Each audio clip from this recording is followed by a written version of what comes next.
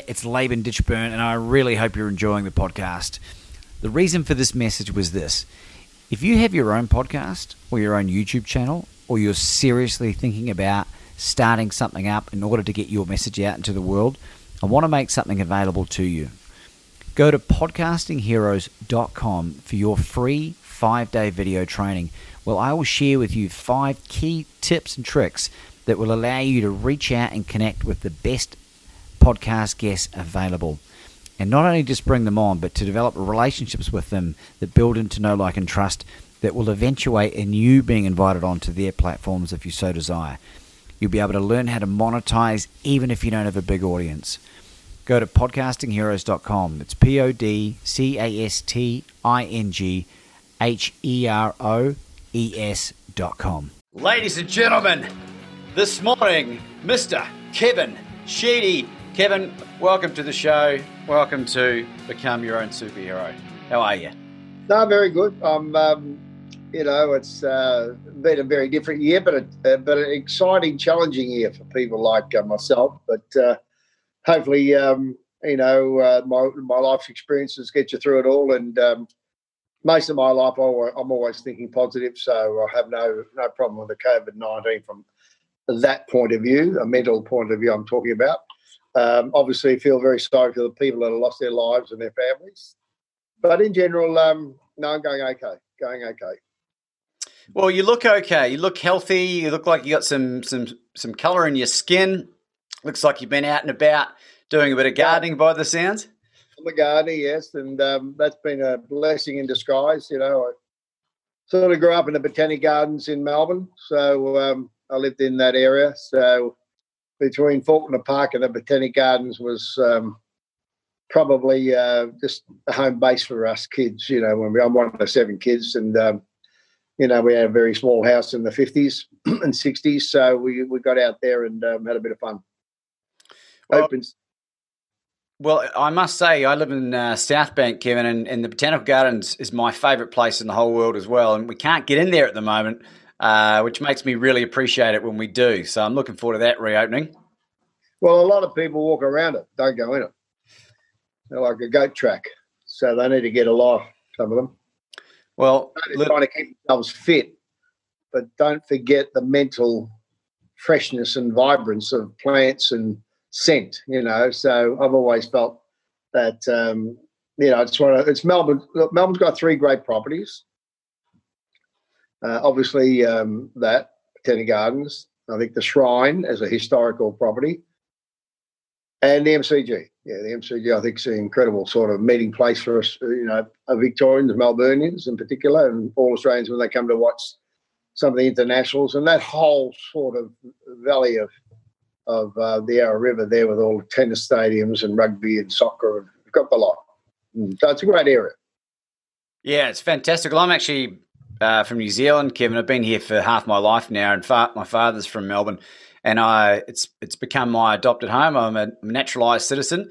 And regarding the tan, I actually have at the moment on Strava the record 3rd fastest downhill Anderson Street 400-metre stretch. That nearly set my feet on fire I did earlier in the year. So there's a challenge for anyone listening that's attacking the tan anytime recently.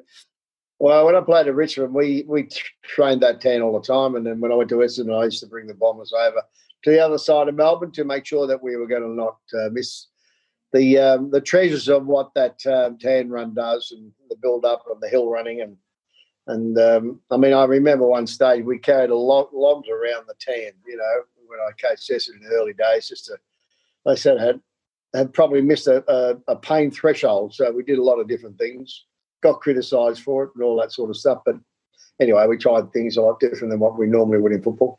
Back when men were men? Well, I don't know what men are, but, we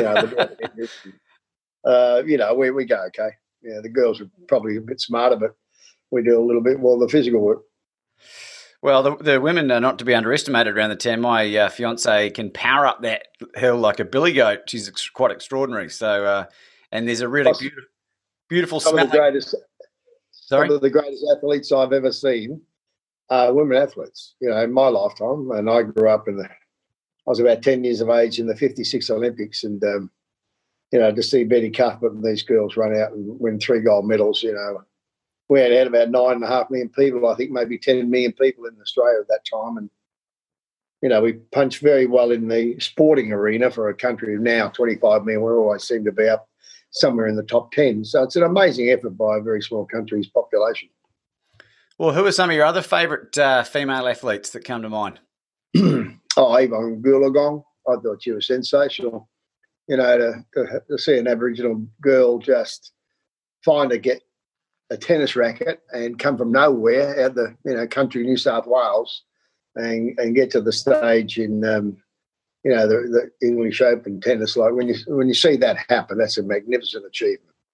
And of course, when you look at Jessica Watson, I think she's been incredible to sail around the world at 15.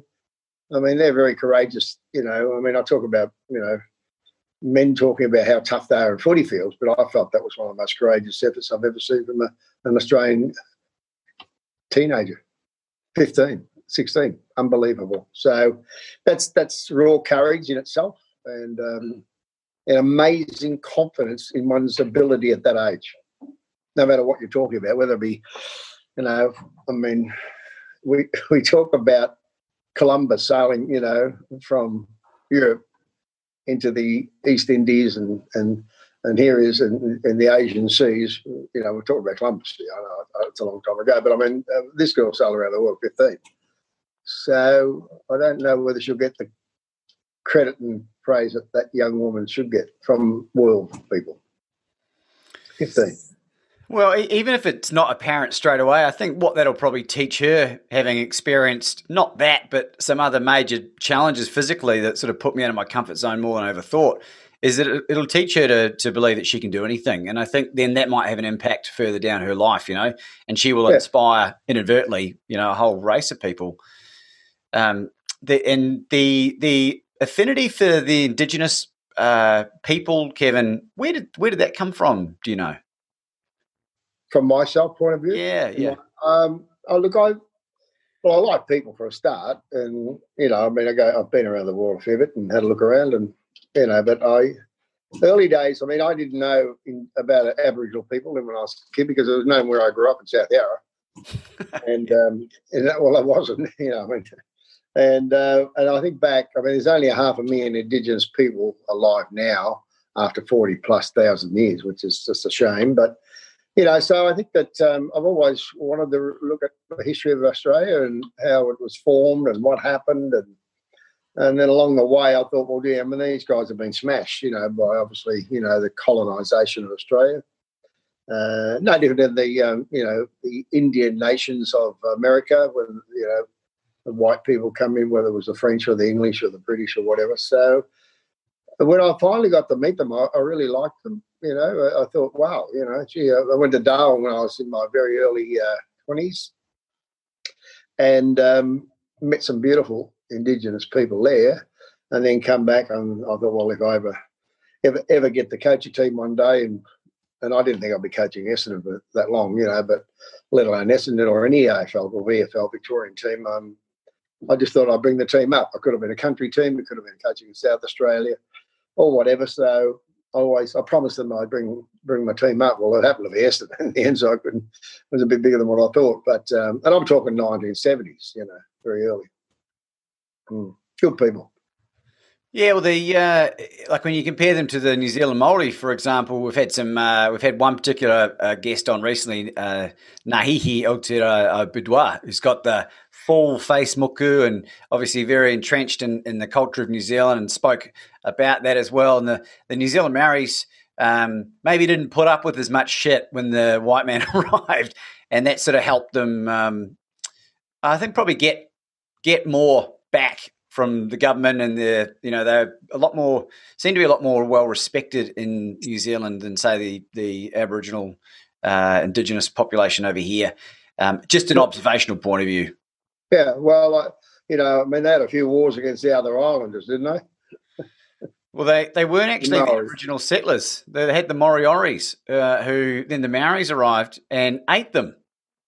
Yeah. So it's a good way to get rid of get rid of the people that are there in Bit that place. of cannibalism around the world. That was happening in a lot of different parts of the world in the early centuries, I hear. But look, obviously civilization's changed since, and I've been involved in lots of different areas, and I'm learning still. I'm in my early 70s, and I'm enjoying that.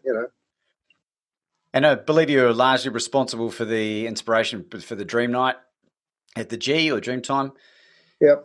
Well, I mean, to me, that was important. I'm working on a couple of projects now that we need to look at. And so when I hang up from here and get off, our little session, I'll be looking at different areas of the game that I'm involved in. Obviously, it's AFL, and what we can do better and smarter.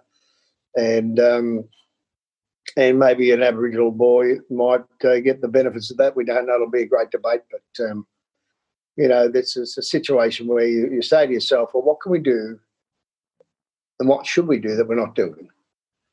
And sometimes it's a lot easier than what you think. And all you got to do is pursue it and then have the patience and get the people on side to roll with that. Now, can be difficult. And sometimes, the Anzac Day was probably one of the easiest days to get when I went and saw the RSL. And Bruce Ruxton loved the idea.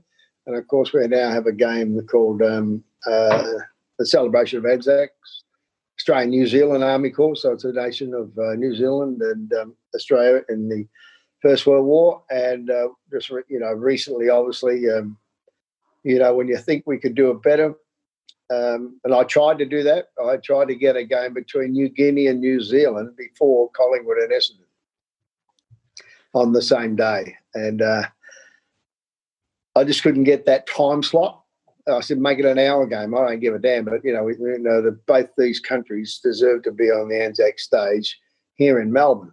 Now, we can keep re-looking at that because sometimes you just got to be ready to switch on and make sure you can do that. Now, there'd be nothing better than having New Zealand play New Guinea in AFL on Anzac Day ahead of the Collingwood and Essendon game. So, to me, it's a bit of theatre and a bit of history. And I think that, if you can create opportunities and games out there that can make people just think about their life and who actually gave their lives up to give us the one we've got now, sort of thing. So, and obviously right now we've got our medical staff over here have been incredible in this COVID-19, putting themselves in very dangerous situations.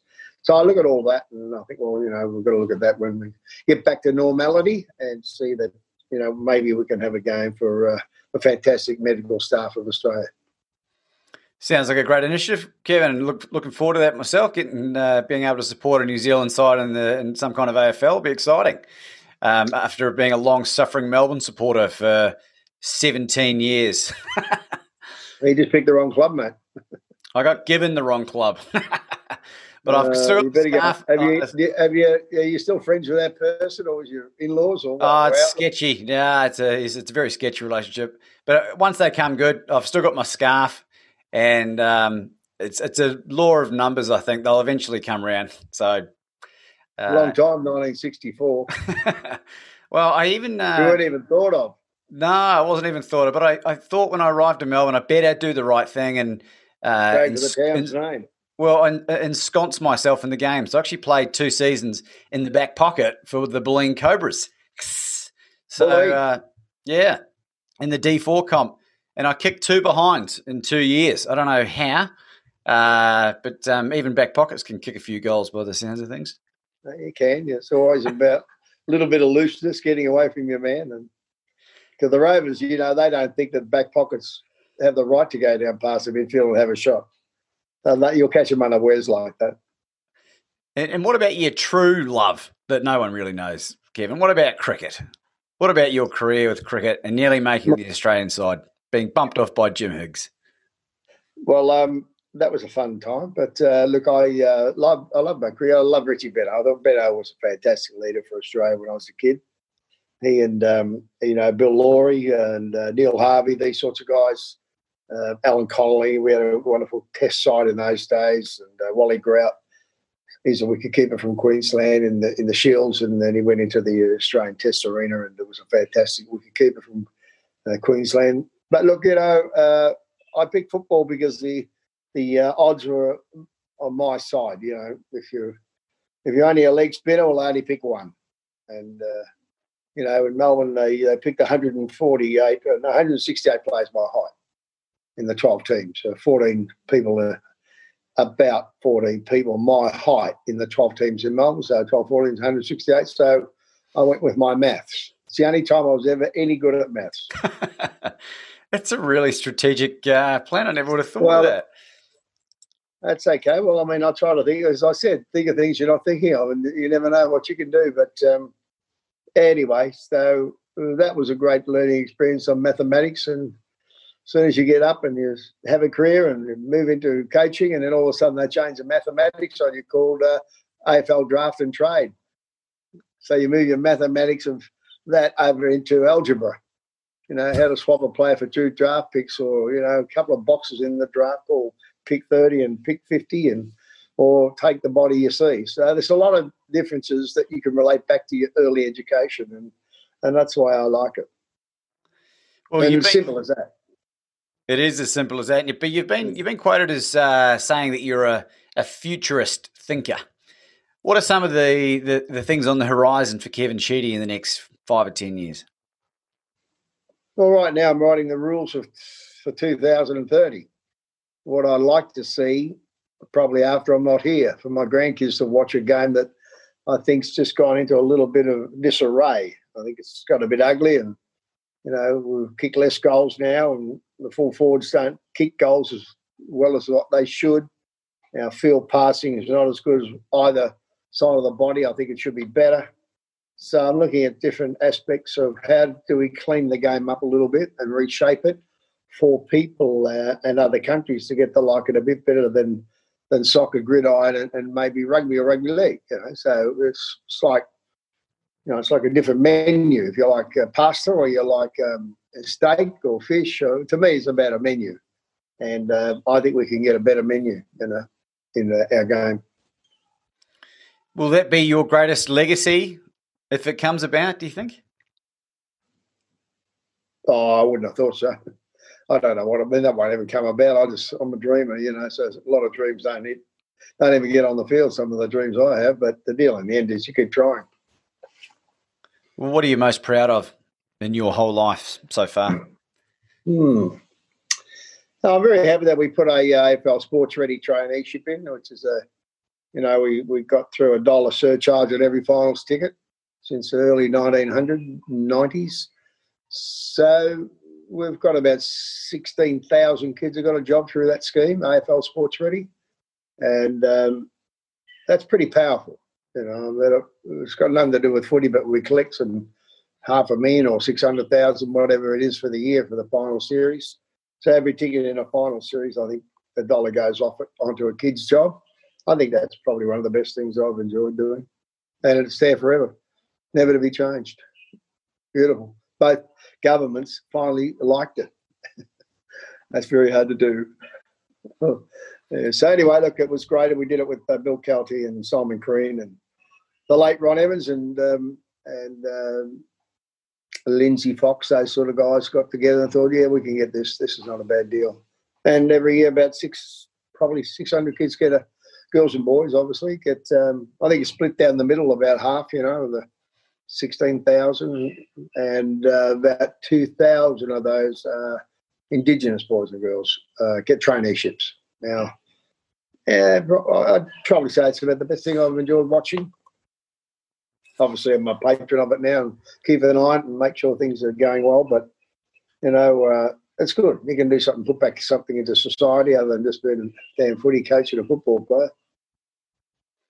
Well, I think it's a great initiative because every single one of those kids will know where that came from and hopefully will want to give back, to reinvest and that'll pay itself forward, and you got that compounding interest effect, I suppose. And from a political point of view, Kevin, I'll throw a challenging one at you. If you were the overriding Prime Minister of the country with full veto rights, what would you do in the world today? Probably not listen to many other countries at the moment. We haven't got many great leaders around the world at the present time. I think we for a 25 million population and country. It's very demanding because, it's a huge island, Australia. It's about as big as America and as large as Europe.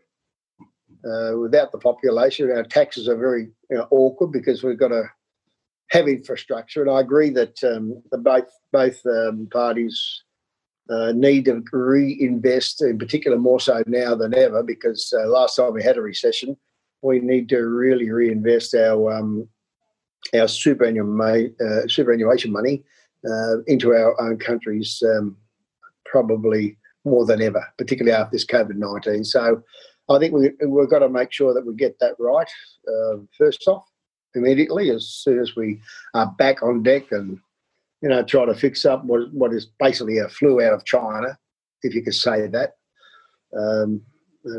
People call it COVID-19. I don't have anything to do with that because that's somebody's name that said that's what it is. But really, it's the second time out of China that we've had one of these diseases. And I think SARS was the other one about a decade ago. So that's that's concerning because a lot of people have died, around the world. Where numbers here in Australia are probably in the top 5 or 10 anywhere in the world out of populations of 25 plus millions. So our country's been very, very good, but obviously it's hurt us economically because to keep that health somewhere stabilised, and in particular where I live in Victoria, it's been probably more destabilised than anybody, but we seem to be getting on top of that, so that's good. So back into your question of what would you do, and to me, it's about sort of find out what needs to be done and then vote the right way as a country, And of course,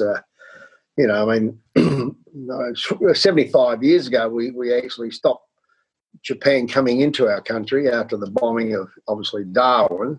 And I found it extremely incredible that we sold the Port of Darwin to China. Now, I find that it's just a lack of common sense and would be very disturbing to many Australians, and you'd like to know just technically, how could that happen?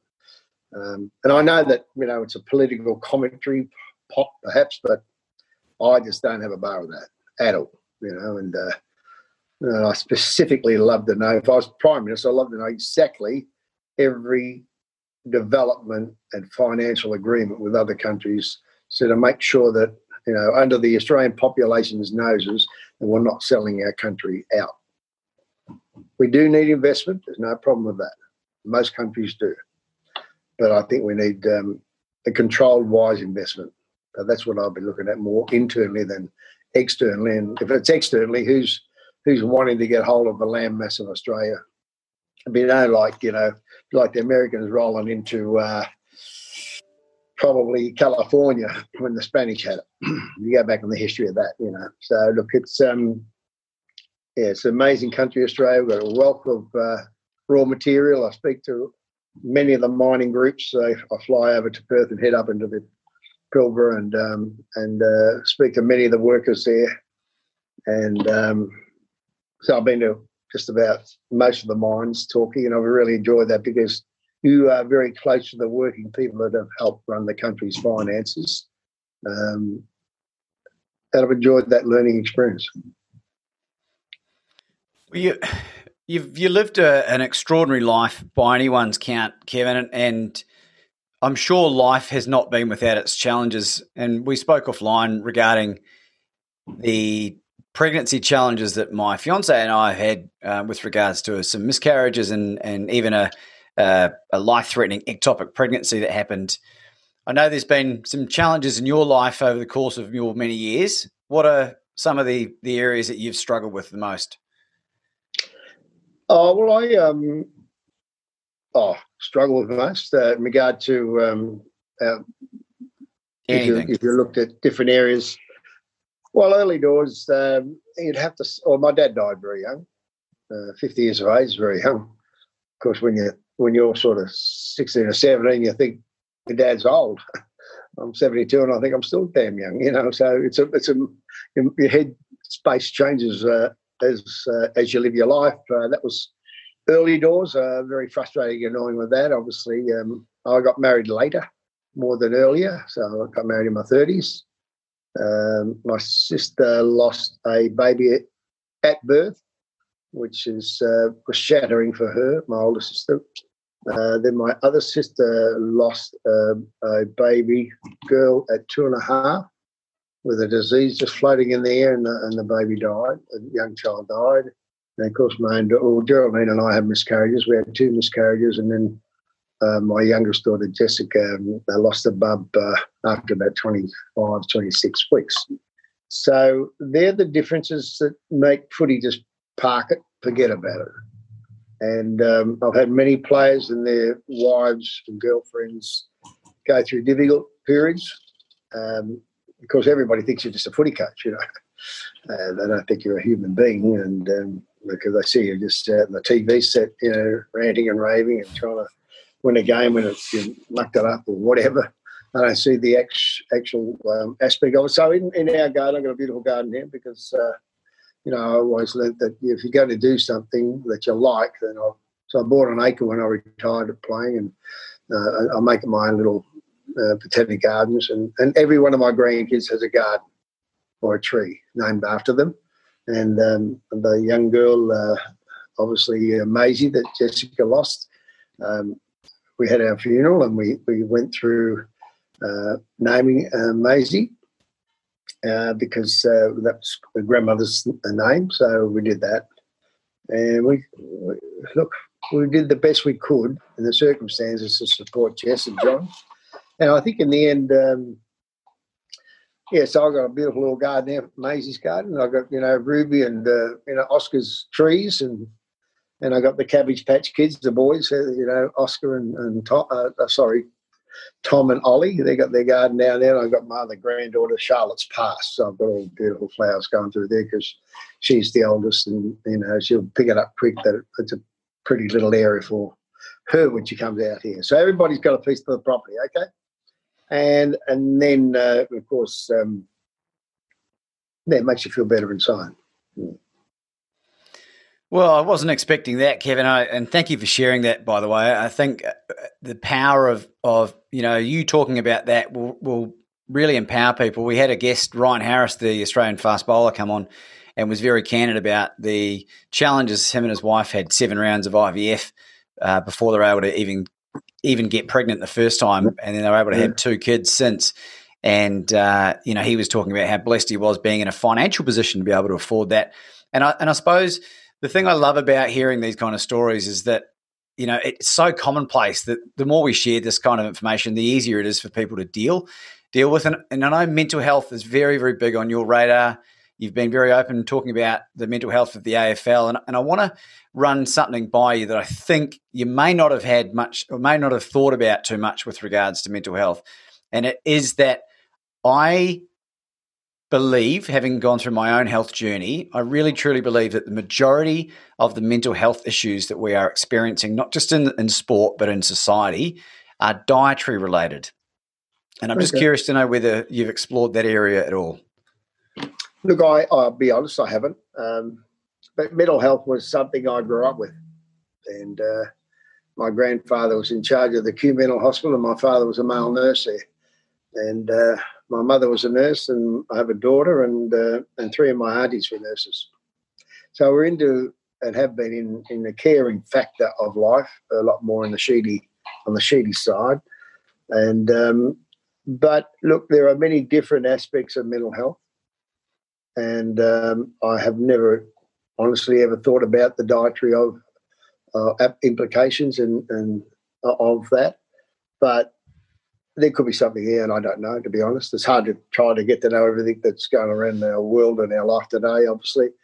But I'll be interested in the outcomes, to be honest. But I think, look, the areas that I felt that and have felt even stronger is that, when we have our men and women come back from the war zones and we don't look after them, I find that absolutely disgraceful. And so, I do a bit of work for fundraising for Bravery Trust in the Defence Forces, and soldier on when I can in 2 different areas. I think that really when I get back into full throttle and we've got the game back up and running again, I'll keep knocking on the door with helping these organisations to make sure that we do look after our Defence Force people when they come back out of war zones. Not enough's read and spoken about what happens over in Afghanistan over the years. Totally different in Vietnam and the First and Second World War and the Korean War. So I think they've been sort of just put in the cupboard, and I don't like that. And that's where you get a lot of mental stress too. And like having that relationship. I mean, when we went and visited my grandparents, it was at the Kew Cottage, the beautiful Victorian home is where my grandfather and mother lived, on the premises there in Kew in Melbourne. And of course, we thought they owned the whole property because we were only sort of 6 and 8 and 10 years of age. But there were certain areas we were never allowed to go to because of the mental disabilities there of some people. And that's sort of, as a 10-year-old kid, sort of, wow, what's that mean? So it was always there. And then my grandfather went up and then took over and helped run Sunbury Mental Hospital, which is now a university. So it's always been there in my mind of when you can help people, help them, And I think that, I've been on Zoom over the last few months with the bushfire people that have been burnt out over from Gippsland right up through the Bega Valley. And I spoke to a group of people in Bega that have, got a long way to go. Homes have been burnt down. People lost most things. And we're talking about something like, 1,000 kilometres of highway. And they're sitting back there with lost most things, many of them, and then been smashed by COVID. So we shouldn't forget them either. There'll be a mental stress down there in that sort of neck of the woods, as we would say in Australia. And so there's a lot to be done. There's a lot to be done to thank the CFA after what they've been able to do in helping. And of course, this is not just Australia. I mean, worldwide, probably, California's got the worst fires they've had in the history of their being, And I mean, probably America's only 100 years older than Australia. We're two very young countries, So, and the reason they were very, very quickly populated is they technically, the immigration policies in America in 1900, they brought, I think, 12 million people into America from overseas through Ellis Island in the first 10 years of the 1900s. And that's what really populated their nation quicker than what we've done. So there's a lot of study and history that, you need to do when you're out there advising or chatting to people that a lot of other countries have done really well and found difficulties through all the times of their life, the decades of their life as a nation, that is. And this is a worldwide. I mean, we talk about 100 years ago, the Spanish flu, 100 years ago, and it decimated, a lot of countries. And in many ways, that First World War, many felt that Germany lost the war because of the Spanish flu. They just lost so many people that died, not because of the war, but of the flu at that period around that time. So you just keep reading and finding out, what we got to keep our heads above water here and say, okay, now let's, get back ready to go. I'm energising myself, ready to when the country opens up again, that we give each other the support we need to. And that's the most important thing I feel I can do in the latter years of my life. Well, it's you're right, Kevin, and I think we need more people with more energy, and the area of health and well-being is something that's really close to my heart, with regards to having gone through my own health journey, and I've been surrounding myself with people that are far more educated than I on the subject. I'll be really happy to introduce you to some of that content offline.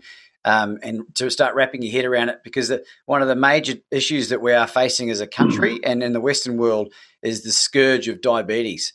And Australia is on track to spend 100% of its GDP on type 2 diabetes in the year 2039, which is 19 years from now. And especially in the Indigenous populations, they are being decimated by the metabolic dysfunction of type 2 diabetes and the complications that arise from that. They think, Alzheimer's is the third diabetes. And all of this is preventable and reversible in many cases with the change in diet. So happy to take that offline and share some of that content with you. It's really Well, fascinating. look, I'll be honest. We live longer now than ever we've ever had as a nation.